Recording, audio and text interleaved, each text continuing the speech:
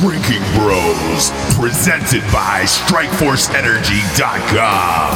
Put down the water and grab a fucking drink. Wow, welcome to a special crossover edition of Black Hearted Podcast, Drinking Bros Podcast, and Ross Patterson Revolution Podcast. We had a guest come on named Buck Sexton, who was one of the most fascinating guests we've ever had come on the show. Therefore, we're running across all three avenues that we got here, simply for the fact of we've never had somebody come on with such candor and honesty regarding the American news cycle, institutions such as CNN and things like that. And it's mind-altering to think that it's exactly what we thought it was, but actually, you know, having a correspondent who was on the network for 2 years come on and confirm our suspicions was incredible. So this was, you know, a last-minute thing that we decided to do, a crossover episode between all three podcasts. And with that, we've got some sponsors, and we're going to go run through that before we get to this interview with Buck Sexton. First and foremost is StrikeForceEnergy.com. StrikeForceEnergy.com is the premier energy drink. You can kick the can, kids. You don't need the can anymore. You can get rid of Monster. You can get rid of Kickstart. You can get rid of Red Bull. Strikeforce Energy is a tasty, tiny little tin pouch of liquid that just rips open and it pours into every other liquid you got. It goes into waters, beers, Kool-Aids, liqueurs, you name it. Go to StrikeForceEnergy.com. Get yourself a subscription of the month club. They ship everywhere in the entire world, and they have a 750 milliliter bottle that you can get that can just sit on your counter, and you can boom, pop a couple squirts in and go. Go to StrikeForceEnergy.com. Use the promo code Drinkin' Bros for 20% off, or use the promo code Revolution for 20% off. Let's say you're dumb, you can't spell Drinkin' Bros. Go to Revolution. Let's say you're really smart. Use the Drinkin' Bros one. Next up, we've got GhostBed.com. GhostBed.com is the premier mattress to your door outlets, and they're some of the finest mattresses you will ever sleep on. GhostBed.com. You sleep so good, it's scary. I'm almost afraid to go to sleep in them. That's how amazing and electric they are. And they've got these pillows that are amazing. They're kind of form-fitting to your head. They're phenomenal. Go to ghostbed.com/Drinkin' Bros for $50 off a mattress. Also, you get 3 free pillows. So you can go to ghostbed.com/Drinkin' Bros, or you can type in the promo code Drinkin' Bros at checkout and get $50 off a mattress. And they also have a pay-as-you-go plan. We all have the mattresses, and we all love them more than life itself. Next up, we got StraightRazors.com. StraightRazors.com is the premier shave that you really need to get into if you don't have it. StraightRazors.com is got the old school kits. If you got one of those kits on your counter, you feel like a fucking rock star. Looks like you're from the late 1800s. You're getting the finest shave available. They've got the number 1 ranked aftershave in the world. They've got the number 1 ranked cologne in the world. They've got beard oils. They've also got beard.com, which has started now, which is exciting for them. Support the show. Go to straightrazors.com. Try some of that Smolder aftershave. That's my fucking jam. I use it every single day of my life. Type in the promo code Revolution on straightrazors.com for 20% off. Get your straight razors on. Next up, we got warfightertobacco.com. Warfightertobacco.com is the premium cigars in all of the goddamn land. Warfightertobacco.com. Look, if you don't have them, go get them and smoke them. They're 100% combat veteran owned. You can go straight to their sites and find the finest cigars ever made. They're made with Cuban seeds, hand-rolled in the Dominican Republic. They're shipped over here straight to your mouth hole. They got some dope apparel, and they got some humidors there. Big fan of warfightertobacco.com. Use the promo code Drinkin' Bros for 10% off. Last but not least, we have blackriflecoffee.com. We talked about it. They're one of the sponsors of Buck Sexton's show. Black Rifle Coffee is a premium roast to order blend, and it's some of the finest coffee you will ever have. They're also veteran owned, and it really is the tastiest coffee you've ever had in your life. Also, we all have a subscription of it. There's a subscription of the month club, a coffee club that you can join, and you can get deals on other products. But the subscription of the month club is the most phenomenal thing that you could be a part of, because it ships right to your doorstep. You get an email that tells you, hey guys, we shipped it out, boom, and it comes on the same day every single month, and it's cheaper than buying K-Cups at Costco. So if you're a K-Cup guy like myself, it's fucking cheaper, and they ship it right to your house. And if you're a member of the coffee club, it's free shipping, which is fantastic. So go to blackriflecoffee.com, type in the promo code Drinkin' Bros for 20% off. Without further ado, Jared Taylor and I dig into a sweet, sweet interview with Buck Sexton. Enjoy, everyone.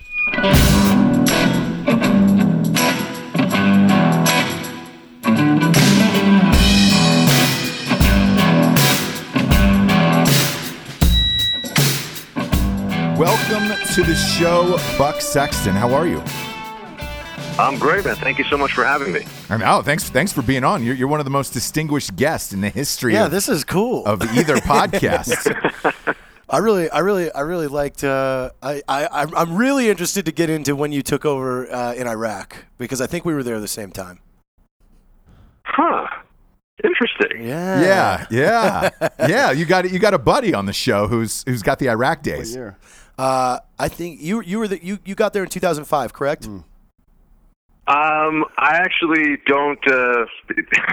See, unfortunately, because I don't come from the mill side of things, I don't know what the regs are over there, but I don't really talk about it because it's agency, and they get very get very snippy about things like that. So yeah. I was in Iraq, I was in Afghanistan. That's about usually the extent of what I can say on that stuff, without possibly getting an angry phone call from the folks down in the DC area. Yeah, it's funny you say that, Buck. We just finished writing a book for Matt Best, who's also on the show. And we just got notes back from the CIA for redactions. And what you can and cannot say about the CIA is pretty crazy. They wouldn't let us say James Bond. Yeah. They redacted. Wait, they wouldn't let you say James Bond? In the book, yeah, they redacted the phrase James Bond. And it was a sentence that just said, when you join, you don't get any cool gadgets. It's not like James Bond or anything. And they redacted the name James Bond. Yeah, guys. That's why I think I'm glad that you've gone through the experience, or you know what I'm talking about, because I just try to avoid in any way annoying or upsetting those people. It's not an operational security issue, in that I know what legitimately can and cannot be talked about, but when you're talking about somebody who used to be in the Langley family, it's what it's insane what you can't say. I mean, I officially cleared that I'm CIA. I've officially cleared that I served in a couple of war zones. I've never been able to talk about any of the other countries I've served in or gone to, or nothing.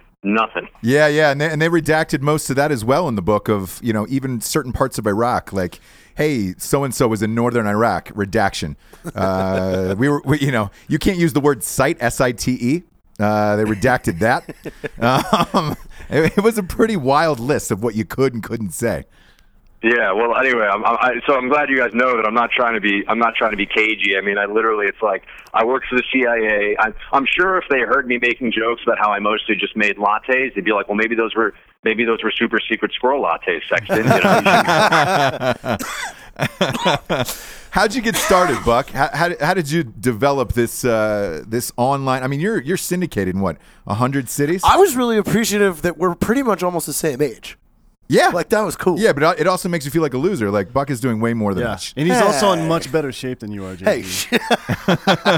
Hey. Well, let me first say that I really appreciate that Black Rifle is a sponsor on the show. I mean, this is at the stage where people are. It's like being an early investor, right? I mean, for a sponsor to come on at this stage, I mean, yeah, it's a proven product insofar as I'm on. As you mentioned, I'm on in over 100 stations, so I'm syndicated nationally. But I'm certainly not at the Hannity, Limbaugh, et cetera level of syndication quite yet. And so any company that comes along is like, look, we respect what you do. We like the show. We like the tone, and we think there's a partnership here.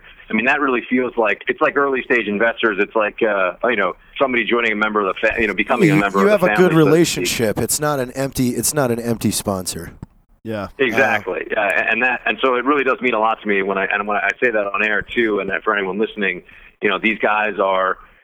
I'm telling my audience to put their money where their mouths are in terms of supporting veterans and a great company and a really cool brand, which is what you guys at Black Rifle have created. And also from a personal perspective on the radio side, you guys coming along and being willing to partner with me just shows that you also appreciate the content, the effort, and the point of view that I'm putting out there. So thank you for that. In terms of how I got started in this, I'm a weird case study of somebody who had like no interest in going into media whatsoever, or really? No interest, but no plans whatsoever to go into the media business. I was an agency, which, as we know, that's about the extent of what I say. I was agency for a while, and making coffee, lots of paperwork, really really crazy James Bond stuff. And then but I did some interesting stuff there, and I learned a lot, to be sure, and learned a lot about government. Anyway, I left there and went to the NYPD Intelligence Division, which does counterterrorism work here in New York City. That was really just because I wanted to go back to New York, quite honestly. I wish I could say there was a huge, brilliant plan behind this, other than, honestly, I wanted to be in New York because it's where my family was, it's where my friends were, and, I wanted to party up here. Quite frankly, I was in my late 20s, and I was like, you know what?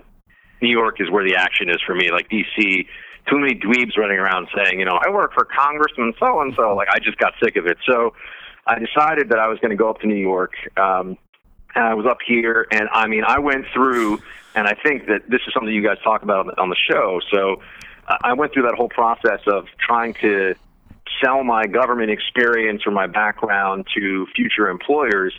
And it was humbling, man. Because what you get, especially when you say I'm a former CIA analyst, there are two things that come up. People are like, okay, that's cool. Tell me about it. And then you can't really tell them all that much because, as we've been discussing on the agency side, there's a lot of blocks for all that. Yeah. Real and crazy. And then you also get into, well, how does that translate into what I'm doing here? Guys, I sat in on so many, as soon as I sat down for so many interviews. I sat down with people from Wall Street and whatever, and it was always like, yeah, it's cool. We're glad that you did your whole counterterrorism thing at the agency. That's cool, but it's not really a skill set that we like or that we can use here. And I'm like, okay, what do you guys do? What would you say you do here? So, there was that, and that was a frustrating experience. So I actually ended up applying to grad school, and I'm sorry if this is turning into Buck Sexton's autobiography. No, look, this is what we want to know. I have to go into this before we get too deep because I have experienced exactly what he talked about just a minute ago. When Matt and I were in D.C. for the premiere of Range 15 last year, we went out one evening with Florent Groberg, Medal of Honor recipient, and he lives right downtown. And he took us to this bar right there, and it was a weekday. Right at 5:30, it flooded with just my nightmare. Guys in suits that took their suit jackets off and then just drank and I was like, God, listen to this. And you just hear, so then Senator so-and-so says this. And are you guys going to play golf this weekend? I'm like, I want a Molotov cocktail this place. It's like that dinner scene from American Psycho where they all have their hair slicked back. It's for me, in New York City, one, I'm from here, so I just have that huge bias, and my whole family's here. So, right, I'm automatically going to like it more than D.C., But in New York, for people who've spent time here, if you're okay with the city, if you don't like cities, you're going to hate New York, right? But if you're okay with the city, you can kind of make this place what you want of it. There's very different neighborhoods, very different feels, and it's so big and so much going on that you can kind of create your own life here. To your point about D.C., you're going to hear some dude be like, yeah, I work for Congressman so-and-so.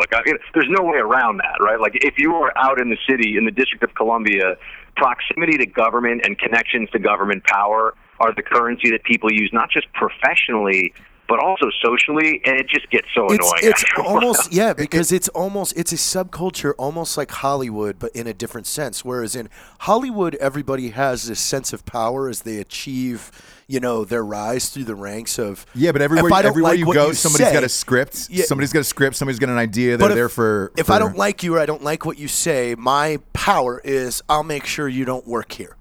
Well, Right. the same thing in D.C. It's this altered sense of power of, if they get in an argument or they want to win it, it's, okay, well, you obviously don't know who I am. Like, Right. Great, you work for Senator fucking Dickface. Yeah, exactly. So you got out of there and you went to New York City. You went back to New York City, and then how did you come up with trying to get into radio and trying to break in?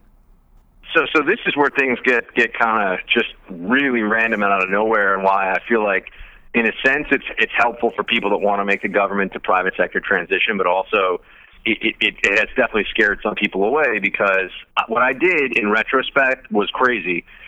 So I applied to business school, which I will say for the any mill folks, former mill folks or active or thinking about getting out listening, business schools love veterans. They love military experience. I was not a veteran, so I was kind of in this weird category of like, well, you kind of served your country, but I mean, you're not actually, a veteran. And so but if you are a veteran and you're ever thinking about that transition, unless someone's going to go the route of what you guys have done, start your own business right off the bat, getting an MBA is actually, I mean the top schools, they love, and all these veterans from these different veterans organizations within the business school community, I kind of tracked them down, and they were so, we talked and, we shared stories about all the stuff that, one does when you've been on, Uncle Sam's payroll for a while, and they were great, and they were really helpful in navigating that process. And so I applied to business school while I was at the NYPD Intelligence Division. And my whole thing was like, I'm out of government. Like, I'm not doing this anymore. I'm donezo. And through that process, I actually ended up getting into a couple of great schools here in New York City, which is where I really wanted to be anyway. I got an email from somebody, because, like I said, I had been out there like anyone who knows anyone. I mean, I was just pounding the pavement. Like, I want to, I'll go work and do private sector foreign policy analysis stuff, right? Or I'll do. I hung out with guys on Wall Street. I sat on a trading desk. I remember it was like a meeting through a friend of a friend, and this guy just kept looking at me like, "You have no finance experience. You don't even know bond math. Like, why am I even talking to you?" And I was like, "Dude, I don't know. I mean, I'm here because someone told me to come here." I applied to B school, and I finally got in and was weeks away from going. And somebody said, I've got a friend that you should talk to. And I'm like, okay, fine. So I send an email out, and she's like, oh, well, I heard about you at a conference, and I'm starting this website, and I think you should come, you should come talk to me because maybe you'll want to write for us. And I'm like, well, I'm going to business school, so I'll be able to contribute when I'm in B school. Long story short, and then I'll stop and catch a breath here. It was the president of the Blaze, a woman named Betsy Morgan, and she had been picked by Glenn Beck, who had just left Fox to start his own thing, to run his website because she had been the CEO of the Huffington Post. And I sat down, and she's like, well, I know you have an intelligence background. What are your politics? And I'm like, well, I'm also really conservative. And she was like, what? And all of a sudden, that day in that room, she made me a job offer, and I decided not to go to business school, basically on the fly. Wow. Because of the company and what they believed in, or did they say, hey, you're immediately going to go into radio? What was that? What was the conversation like?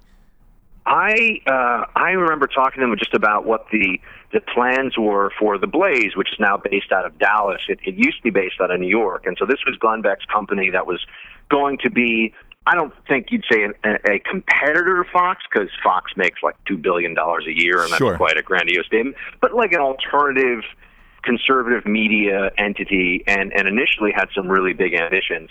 And they told me, like, look, you're going to have a lot of opportunities here to do different stuff. And Betsy, who then later became just the straight-up CEO of the company, did a great job of selling me on it. She's like, you can work from home, try it for a year. And this is the other part of it, too. She's like, if you don't like it, in a year I'll write you the best business school recs ever. And, that one or two schools that you didn't get into, I'll help you get into them, right? So I'm like, okay. Oh, wow, that's a good deal. And this goes back to I just wanted to be in New York and give it a whirl. But I love media. I've been a Fox News, Drudge Report, just diving deep into all that stuff since early on in college, and honestly, probably in high school.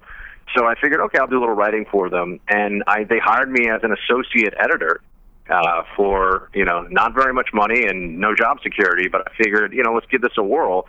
and I had no journalism experience whatsoever, and I just kind of started out writing for them.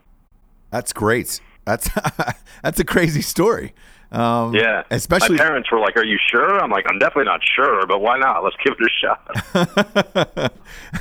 Yeah, that's amazing. Yeah, to me, because like I first learned about the Blaze, and I don't know if you guys are the same. Where online clips is where with Tommy Lahren, those started burning up my Facebook, and that's where I initially found out about the Blaze. When did you first start there? Start being an online personality and on air personality. I was like one of the earliest, and then one of the longest surviving members of the Blaze from a talent perspective. They brought me on when they launched. I mean, I was there for the launch of GBTV, which then became the Blaze TV, and that was back in 2011. Wow. So they brought me on as a writer, and I was just there were like 30, and not a single writer from when I started, by the way, remains there. There were like 20 or 20-ish guys who were all different writers. And, and I learned the business in the first 6 months or so, almost exclusively from the perspective of like, I'm a website writer, what are the metrics, what headlines do we use, audience interaction with the comments and everything. So I got a really good sense for how that business goes. And I learned very quickly that in a clickbait infested universe, you need to create, you need to do more than just write if you want to be in this business. And as importantly as anything else, you also need to understand that you're very, very replaceable. So I was like, well, what else can I do? And that's when I kind of made this pivot into doing some of the TV at the Blaze, and then radio was actually the last thing I did. Wow, yeah, that's crazy. Yeah, because I see you're doing America Now, and that's it's 3 hours. That's a long time. That's not just an hour segment anymore. Yeah. Yeah, well, I think what happened was that I started doing the TV at the Blaze, or it was GBTV at the time, and then they realized we probably shouldn't have a TV channel just named after Glenn. That's a little weird, so they changed it to the Blaze TV. And that was, I had a facility for that. I'd done a lot of briefings, a lot of high level briefings at the agency, and it's just I'm a reasonably talkative guy, and I also. Having a background where you actually kind of know stuff. I didn't have to play the journalist role of like, I'm just here to ask questions. Like, I actually knew some stuff, right? So we want to talk about how a terrorism investigation works. I'm like, well, I've done these before. So I don't have to sit here and be like, well, random guest that we booked, like, tell me some stuff. I'm like, I'll tell you some stuff, son. Like, sit down, So that was a really helpful early stage. And you're seeing that a lot more, by the way. I mean, I go over to Fox now, and there's SEALs, there's former Marines. I mean, you've always kind of had the old generals at CNN and these places that, you left, had some time at CNN, though, didn't you? I'm sorry? Did you have some time at CNN? I was at CNN for 2 years as an on-air contributor. Did you like that? Yeah, how was that environment? Wow. Yeah. I still want to tell you how radio started, because that's an interesting little side note. But CNN, here's what I'd say about it. CNN is a place where if you're just looking to do one thing on TV as a conservative, that can be okay. Meaning if you want to do like national security analysis, or you're going to be a healthcare guy. But if you're going to be a generalist, you're just going to get ambushed. They're just going to put you on TV. I wish I had pulled, I still probably have them in my email, some of the requests that I would get. Like, they would never have me on to debate an issue and give me fair time and actually treat me respectfully. But I'd get emails or something that say, Dr. Ben Carson just said something strange about being in prison and being gay. Do you want to come on and defend that? I'm like, nah, I think I'm going to pass, guys. Thanks. I have a divine hatred for Don Lemon. Yeah, Jared, you'll never find a guy who hates Don Lemon more than Jared Taylor. By the way, we're not even sure why at this point. No, it's because anytime something like specific happens, he makes the dumbest statements like that a human could make. Like, yeah, it's just like, oh my God, why did anybody give you a stage? Unless that's the goal. Like, yeah, I don't know. The goal is let's get somebody to say the stupidest fucking thing. Let me ask you, Buck. When the camera cuts at CNN and they go to commercial over there, Is there a laughing, joking manner about what you're talking about? Do people genuinely get along or not? No. I mean, it depends. You guys brought up Don Lemon Show. That's actually one I used to do over at CNN a fair amount. And I was on there. One of the better known CNN clips of me is I'm sitting there talking about the response. I forget which major terrorist attack in Europe it was, but it was one of those where we had a lot of casualties and it was a mess. And I'm talking about what are the kinds of responses that European CT units are going to take, and also how this will affect cooperation. It's the same script for pretty much every one of these attacks, right? I mean, there's not that much differentiation. And then depending on the way somebody's politics fall, it's either, oh my gosh, like we have to worry about Islamophobia, or it's like maybe we should stop taking like 1 million migrants from war-torn Muslim countries without knowing who they are. I mean, that's the way that it always tends to go. I was on Don Lemon's show, and they had some woman on there who's Palestinian. And I know who she is because her job is to just go on TV and call everybody like an Islamophobe and a racist, and has no particular expertise or background other than being kind of a socialite. And I'm talking, I'm like, well, yeah, look, this is what I think the CT services in France, it was a French attack, I forget which one, in France are going to do. And she's just like, well, you're not a Muslim, and you're not an Arabic speaker, and you don't know anything. And I'm kind of just like, okay. I was kind of like, I was so taken aback because what I realized is that they brought her on to that show to attack me as a Republican white guy, even though I wasn't on the show to give a Republican white guy. I'm just talking about, like, this is how the response. Sure. Yeah, I'm just talking about the response. I'm not even making a politicized argument, and she just came at me because that was the way they had set up the segment. And I was like, okay, well, when I was in Afghanistan trying to stop people from lopping off people's heads, like, I don't know what you were doing, but, and it kind of sort of go down there. And they went to commercial, and then she kind of continued on with me, and I'm like, look at all these so-called CNN experts you have. None of them have even served in war zones. None of them speak Arabic. None of them know a damn thing. You're calling me out? I mean, it got hostile in the break. And I turned to Don. I'm like, this is BS. Like, she's going to attack credibility. This is nonsense. I want our chance to respond. And they were like, we will cut to commercial again, and you will be gone if you do that. You're kidding me. That's how it goes. He's like, no, we're moving on. No, absolutely not. No. And it just is a classic example of, it's all staged over there, man. You're getting ambushed. Yes. And what I realized is that you actually can't win. Like, I figure I'm smarter and a better debater than 90% of the people that CNN has on to represent different liberal points of view, right? Yeah. And maybe 90% is generous, maybe it's not.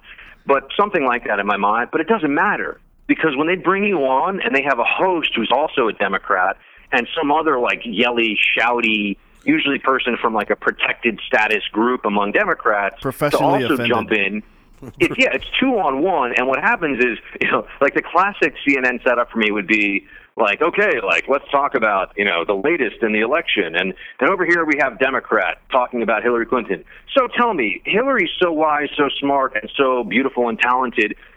You are too, because you support her. What's that like? And the person gets to talk a little bit, and they go to me, they're like, Buck, we found this tweet from somebody under handle white supremacist evil baby killer 929, and he's saying something about how Trump is going to win. Are you a supporter of white supremacist 929 baby killer's idea here? And you're just like, first of all, I mean, they've actually done this to me. I haven't even seen the tweet they're referencing. I don't even know what and I have the emails where they're like, we just want to have a discussion about where the polls stand, right? But it's a joke. It's a ruse. You're watching kabuki theater, right? It's all very stylized and staged. So I left after 2 years, and I'm just like, this is not. I don't need to be in a position where, I mean, one of my favorite moments was actually they asked about troop levels in Afghanistan, and I'm sitting there and I'm like, okay, let's have this discussion. And they didn't really let me talk, and they went to Van Jones, and then before they let me respond to Van, who had taken shots at what I was saying, I was just like, well, I've actually been in the damn country. This guy doesn't know his ass from his elbow about this. And they like went to commercial right away, and I'm like, this is CNN. Like, hold on a second, Buck. Van is speaking on Afghanistan. I'm like, I guarantee you couldn't even name the three main ethnic religious groups in Afghanistan. Like, it's just nonsense, but that's what you deal with over there. Yeah, and I think that's what the general public assumes, but actually hearing out of someone's mouth who's actually been on there confirms it, where it's just because it seems that way as an audience watcher, you know, like myself, where I'm like, man, there's got to be something else going on there behind the scenes. And then when you find like that gravitas piece where, you know, they're going up to Van Jones asking him about the Trump-Russia thing and whether, you know, he says it's a big nothing burger. Aren't they just following stories like that and just constantly hammering it home to get their point across with CNN and Trump and Russia and everything? Oh, of course. I mean, it's all, the whole thing is so politicized and so obvious. And you know, I can tell you, for example, on the Hillary emails early on, they had me on a few times, and it was kind of a breaking news story. People were still getting it all figured out, and I was like, look, I had a security clearance. I got to tell you, if you're sending emails that have classified information in them over and over again, this would be a huge problem. This is illegal. This is not something. And they were like, "Oh, well, that's just your opinion." And you know, I think that's you're going a law. ahead of the No, fact. it's definitely Everything that I on said, the documentation you sign when you get your clearance. It's Yeah. yeah.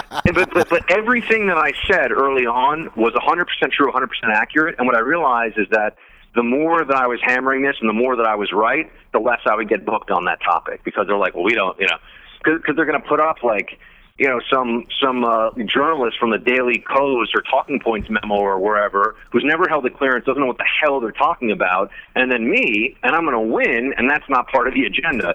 So, and there were a couple of people who were straight up ducking me, meaning they would set me up, because the way it is the bookers will set it up, and then a senior person for the show will review, and they would set me up against one of their protected Democrats, because there are some over there that are like revered, right? Like, oh, this person's so amazing. Yeah. And then all of a sudden I get a call, oh, no, that person can't do it, so we're going to cancel a segment. I'm like, you mean that person realized that they were in for a butt whooping, right? Like, that's what's going to happen, and they ducked because they're smart. And that happened all the time, but you never hear about that. No, of course not. That would definitely not fit into the CNN's power over there of you know, their hosts are the smartest. Dude, I just can't wait for the headlines. You know, Don Lemon falls off a ladder, loses leg. Man, that's all. Jared's Don Lemon hatred goes to a deep level. Yeah, it's I think I will it tell you, stems. he was nicer to me. He was nicer to me than most of the other hosts over there. There were a few that flatly refused to have me on their shows. Flatly refused. Who were they, if you can name them? I can't, because the only way I know about the flat refusal is people on their staff telling me, and they could get in trouble. Gotcha. I think mine started with when Don rebutted a statement that the sheriff of Detroit, or the chief of police of Detroit or Chicago, you know what I'm talking about, the black guy that always comes on and makes a big Clark. statement. Yes. Yeah. That's Milwaukee, right? Or was it? Milwaukee. Yes, Sheriff Milwaukee. David Clark. So He's gone Sheriff now. Clark like put out a very well-spoken statement on an incident, and Don just said the dumbest thing in the world. It's just like, you've never been in real life before, have you? Yeah. It was basically, you know, Don Lemon refuted as like an Uncle Tom type situation, and but I think that's all for ratings too, wouldn't you say, Buck? Like they bring all these people on, knowing that they're going to purposely tear them down, and especially in protest that are like, all right, cool, you know, there's going to be a hot button issue, you're going to get some ratings out of this. That's got to be what's going on, obviously, right? Look, the issues, whenever they can tell a story about racism on any of these networks, whatever it may be, they consider it a big ratings driver, and they're usually right to the degree that it couldn't be any more obvious what stories they're interested in telling and what stories they're not, based upon the race of the assailant or the race of the police officer who may be involved, whatever it is.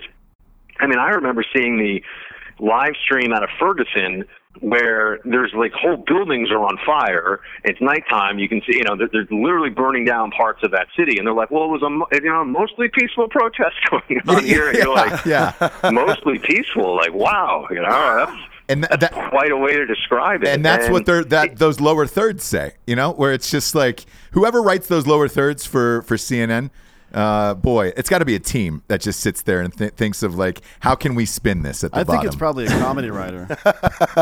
Yeah. It's probably I've actually always been a little bit more okay with, and from the beginning, I did MSNBC a few times, and they had me on once against Glenn Greenwald on jihadism, and it was early in my TV career, but I still know more about it than he does, and that came across, and because he pulled the usual like U.S. foreign policy creates Islamic terrorism, right? That was his, and he even went so far as to be like, well, Buck worked for the CIA, so he should know, like the CIA creates Islamic terrorism or something. And I remember responding along the lines of, right, that's why you have people all in countries all over the world having problems with Islamic terrorism because of U.S. foreign policy, right? This is why you have Pakistani terrorist groups going into India and killing as many polytheists as possible because of U.S. foreign policy. Yeah. Or the Tamil Tigers or something. Yeah, that's really dumb. It's such it's such a dumb point of view, but it gets a lot of play on the left. But that was my last time at MSNBC. But I got to say, at least with MSNBC, you're kind of like, all right. I mean, they're all going home wearing Che and Hammer and Sickle T-shirts, but we all know that, and there's a sort of honesty to it. So I'm a little more okay with that. I feel like a lot of the hosts at CNN are every bit as liberal as what you get at MSNBC, and the coverage and the stories are every bit as liberal, but you don't have the same degree of upfront, honesty about it. So Sure. That's where I think it can be a problem, and that's why Trump going after them for being fake news and all that stuff has resonated so much, because people see Really it and they're funny. like, yeah. It's really funny. I mean, do any of you think that any of the major anchors there voted for Trump? A single one of them? No, I mean, not one. I bet whatever money somebody wanted to bet that you wouldn't get Anderson Cooper or Wolf Blitzer to come out and be like, yeah, I voted for Trump. Yeah, not in 1 million years would they. And by the way, speaking of Trump, where were you election night? Because I think everybody has the same shocked story and can remember exactly where they were when Trump won. Where were you that night? I was at home in New York City because the Blaze didn't bring me to Dallas. And they thought it was going to be over and that Hillary was going to win, as everyone did. And I remember being at home, and when Trump won Florida, I actually had a home radio rig set up, and I was able to get on and say, hey, guys, he's going to win. I popped into an ongoing live stream on radio for the Blaze Radio, and I'm like, guys, he's going to win. And it hit me, and I walked around New York City. That night, I remember it was, there was a shock, as in I'm like, no way that just happened. But then walking around New York the next day where I live, it was, and I don't mean to, I'm not comparing the events, but in terms of the energy on the street, it was similar to Hurricane Sandy, meaning that there were just people walking around in this zombie state of like, oh my God, like what have I been through? And the city was in mourning. I mean, the city of New York was in mourning because Trump had won, and you could feel it, you could see it. It was crazy. I was there. Matt and I were there, and he had never been. You have a funny story about the hotels there, right? Oh yeah. We had so Matt and I were there. We had sold this book based on Matt's life to Penguin, and we were there to meet all the executives. It's exactly like you described. Everybody in the city was very zombie-like, kind of walking around. All the hotels were sold out because they were going there to celebrate Hillary's victory. So we had a really hard time getting a hotel. No one thought, obviously, that Trump was going to win. So everybody was getting ready for that glass ceiling party over there. And then there was protests in the streets later on that night. Did you go live during all of that stuff as well? Oh yeah, I was actually, when I went to one of those protests because it was so close to my apartment and people were yelling "Not my president" and all that stuff. I remember that very well, and I remember also wanting to tell them like, well, technically, guys, technically speaking, you don't actually get to your decide president. This. Yeah, he kind of is your president. I remember also being so annoyed with myself the next day because it just didn't occur to me when the news was coming in that I was a 10-minute cab ride away from the straight-up Hillary victory party where everyone had already assembled to celebrate the victory. They were already there, champagne, ready to go. They're going to have a fireworks show, which they actually canceled the day before. And I'm like, this was my best opportunity in life to go do a straight up cannonball into a vat of liberal tears, and I missed it. So I was very annoyed with myself. Well, to your credit though, it was really late because we did a show. We went on air. Literally the second they announced Trump had won, we did a show on air, and I want to say, because we had a lot of drinks that night, and we were celebrating, and I want to say it was just after 2 a.m. or like 1:30 a.m. somewhere in that neighborhood. So you going over there that late, I don't. Boy, it could have been vicious for you. It could have been vicious. Oh yeah, no, I mean, and also there's always that slight possibility that somebody, from an elliptical machine from a gym here in New York City might recognize me from being chironed as like evil Trump supporter over at CNN, and that might have gotten a little awkward. So, Dude, the reaction videos of that night alone will live forever.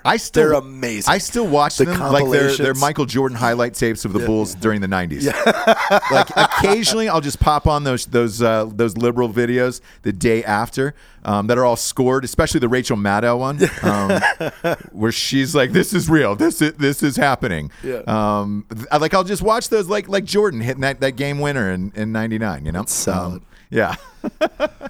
I just never get that emotional about politics. I can't imagine feeling that way about this. And it just, I was expecting that Hillary was going to win. And so when that didn't happen, I'm like, all right, well, let's see. But it wasn't like, oh, now, this is the dawning of a new era and Trump's going to fix all of our problems and everything's going to be awesome. It's like, I live in New York. I'm still paying way too much in taxes. The federal government still sucks. Oh, God, it's not going to be better tomorrow. It's not going to be better in 5 years. I hate him.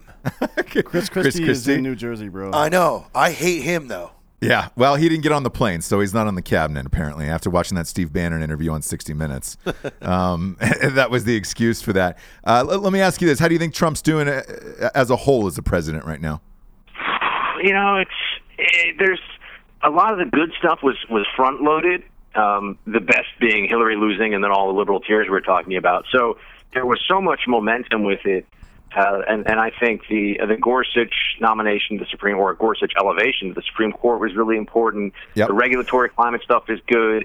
And just being able to talk about some of the stuff that Trump has been legitimately like a human battering ram on, whether you're talking about the media and just the culture wars that's happening in the country. So all that stuff's been good, but that's been there from the beginning. I'm not going to lie. Some of the more recent stuff has been...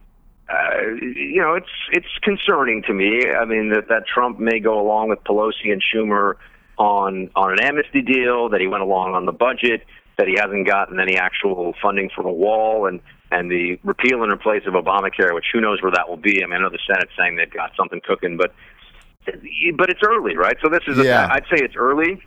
I'd say so far, so far I'd probably give Trump a B+ based on my expectations, and I'm not going to give him an A, but maybe a B or a B+, which at this stage I think is decent. We'll have to see. Remember, Obamacare took 18 months, and before that, there wasn't a whole lot to speak of with that administration, whether you love it or hate it. Right? He got a Nobel Peace Prize within like a month. He did get a Nobel Peace Prize. Yeah. That is true. After being president for a month. I was nominated. Yeah. Jared was nominated for jet ski skills. And he wrote a children's book about terrorism, which was really nice, really well received.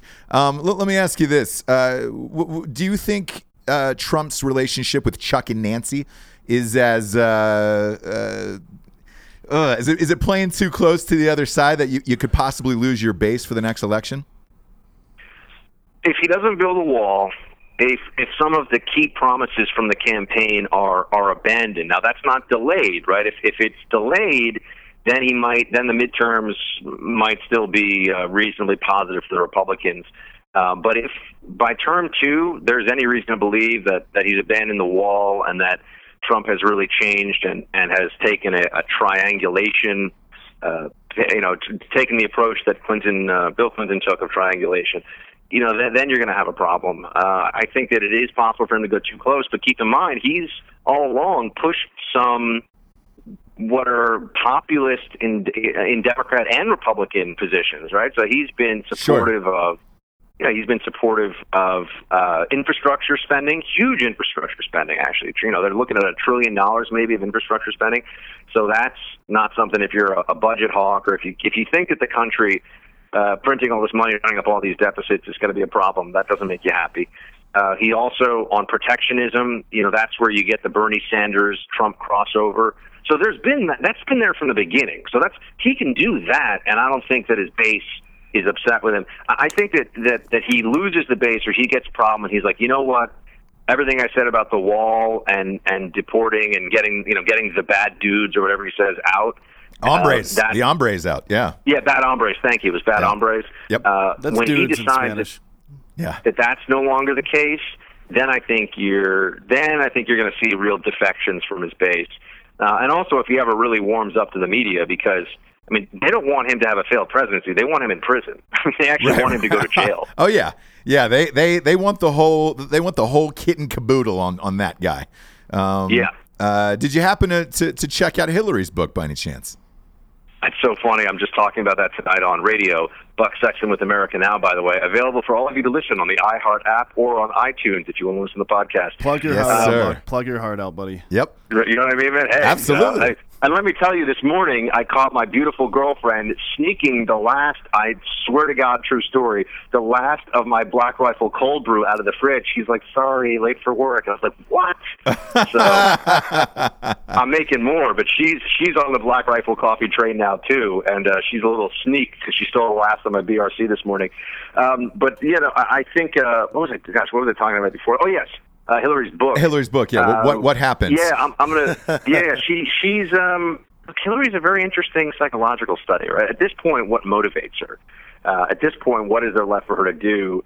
And the book is doing very well because I think people on both sides do want to see what her next act is, and that's what this is supposed to create. Yeah, right? I read narrative. it. I read it, actually. Oh, you read it? I literally just bought it on Kindle, so I was going to talk now about how I'm going to have a review for everybody, but how's it going? Yeah, so I read the book, and to me, it was kind of a goodbye letter to politics. She went after so many people. She just burned it? She just burned it to the ground, and then she had one sentence towards the end that was like, at the end of the day, I'm the candidate, and I really lost the election. It was like, all right, cool, but you spent 400 pages blaming everyone else, from Comey to she really goes after Bernie Sanders. That part's really funny to me that she went so hard after Bernie, because she and Watchman Schultz and Donna Brazile kind of conspired to keep him out of the DNC. You know what I mean? Yeah. Donna Brazile, who still runs the DNC now, by the way, who gave her the town hall questions before the town hall. Oh, yeah. So... whatever. Yeah, you're gonna have a. I got to tell you, you asked to just go back to the CNN thing for a second, and hopefully no one from CNN is ever listening to this podcast. No, they definitely don't. I remember. Yeah, I'm not too worried about it. The Bernie Sanders era of the primary. I remember for whatever reason they brought me in. I guess they just needed a token Republican, and I sat on some panel. It was after one of the Bernie Hillary debates, and it was so fun because I got to sit there and be like, Bernie is, you guys should just embrace Bernie. He's the beating heart and soul of the Democrat Party right now. He is progressivism. He's got a real message. Hillary Clinton is a fake, a phony, a fraud, and we all know it, right? And you could see that there were all Hillary people pretty much that were on the panels because CNN was a Hillary network. Yeah. Oh, absolutely. Yeah, so you had all Hillary, and when I say Hillary people, I mean these are people who have connections to the Clintons, who think they're going to work in a Clinton administration, who are going to have connectivity to the White House when Hillary wins. So, they are not going to go against Hillary, but they also don't want to lose the progressive viewers at home who are pro-Bernie people. So it's just so fun to make them a little uncomfortable by being like, so we know that Bernie is the real deal and Hillary's a giant phony, right? They're like, well, they didn't know what to say. Yeah, and my going forward, my thing with the DNC is like, hey, instead of protesting, instead of crying, instead of rigging all of these shows, why don't you come up with a candidate? Just figure out a good candidate who's going to run in 2020 and spend your energy on that versus the rest of the bullshit that is out there. And because right now, to me, they don't have a good candidate unless they're going to throw Bernie in there at the final seconds. What do you think about that? I mean, I think Bernie is a little old for this game at this point. So do I. But who do they have left? Is the question. Well, they're gonna. You can see some of the, I think, the early stage efforts. They're gonna have to convince Elizabeth Warren to give up her position as just being a progressive who gets to just parachute in whenever she wants, say whatever she wants, and is in a very safe state in Massachusetts, to put herself up for a possible run and all the scrutiny and everything that comes up. Because right now she just gets to be on like the top 10 most wonderful people in history list at like Bryn Mawr and Wellesley and Oberlin and all these places, right? So right. It's nice for her. I don't know if she's going to want to leave that to possibly lose to Donald Trump, right? That's a risk. The one person that I do see them really preparing would be Kamala Harris, who's the senator from California. Yeah. That's the next. They want to go back to having a female candidate, also a minority candidate. It's right out of the identity politics playbook. Elevate her, raise her up as the next great, hope of the Democrat Party, and see how that goes. That's what I think will happen. And then some random white guy in his 60s that happens to be a congressman. Yeah, exactly. And to your Kamala Harris points, I'm in the Hollywood circles, so I do a lot of films, I do a lot of books, and it's all of Hollywood is liberal. And I got an email from a gigantic producer. I'm not going to say who it is, but they're already prepping her with a luncheon. $500, take a picture, that type of thing. So they're trying to behind the scenes see if she's going to bring in the donations and if she's going to fit in with the Hollywood liberal side. So they're already going that route with her. And that on a previous show, that was my guess at who they were going to put on that pedestal. And I think you're right on that.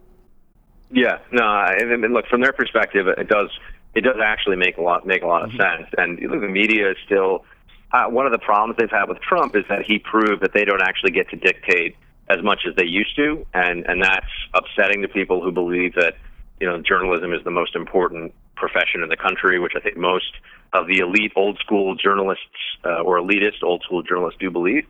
But they still do have a lot of ability to shape opinions. And I mean, look, they convinced more than half of the voting population of the country that Hillary Clinton was a good choice and was really smart and was really ethical and honorable, right? I mean, that's a pretty amazing feat when you think about what the reality of Hillary Clinton was. Yeah. So, yeah, they still, I mean, I always look at it that way. People say, oh, it's so amazing Trump won.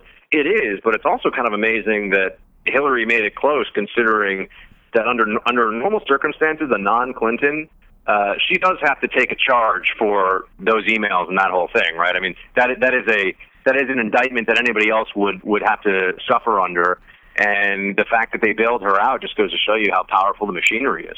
Yeah, it's crazy to me. But to me, that Kamala Harris, she isn't likable. Did you watch those congressional hearings where she was asking questions, and she made it all about her, and it was like Comey and those guys might as well not even been there. It was like, hey, I'm about to run for president, and here's my time. Did it feel like that to you? I think that with Harris, they're going to create a storyline around her, and they're going to make sure that they convince everybody who wants to be thought of as progressive and cool and with it that Kamala Harris is again the next great thing for the Democrat Party, regardless of what the reality is. I mean, Hillary Clinton is now, I think people will at least admit it, some Democrats will admit it, is a deficient politician. She's not someone who appeals to folks. She's not good at shaking hands and kissing babies and all that stuff. But they put her up there anyway, and she was breaking the glass ceiling. She had the experience, the golden resume, all this kind of stuff. They'll do the same thing with Harris, and I think they have a younger, more appealing candidate in Harris than they did in Clinton. And so, that gets them to 50% of the vote, basically, right? So it's just a question of that last, 1 or 2 percentage points that they need, and that's where they think that they can probably make it happen. But again, who knows, man? I mean, Trump, with the way things are going now, maybe Trump's going to be like, you know what, like Pence, she's a little too straight-laced for me, and he's not fun.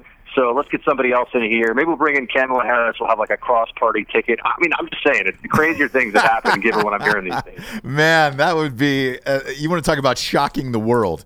That would definitely shock the world. I mean, you get Chuck Schumer saying that Trump likes him, right? I mean, this is a different. We're in a crazy universe right now. Yeah, they caught him on a hot mic on C-SPAN the other day. I was shocked, and Chuck Schumer seemed stoked about it. Like the cool kid in school was telling the nerd, like, "Hey, man, we're actually buddies." Yeah, I know. It's weird. It's a crazy world, man. I don't know what's going to happen. The good thing about political analysis now is that anyone who tells you what Trump is going to do, I don't care what their access is. I don't care if they're in the room with Trump 24 hours a day. They don't know because Trump doesn't know because it is evolving every day. So the good news is that everyone's opinions are kind of valid in a sense because nobody knows. Yeah, that's true. No one really knows day to day. To me, it's exciting. At least I wake up every day and I check Twitter, check Judge Report, and I don't know what I'm going to find there. So it makes every day exciting, at least. Absolutely.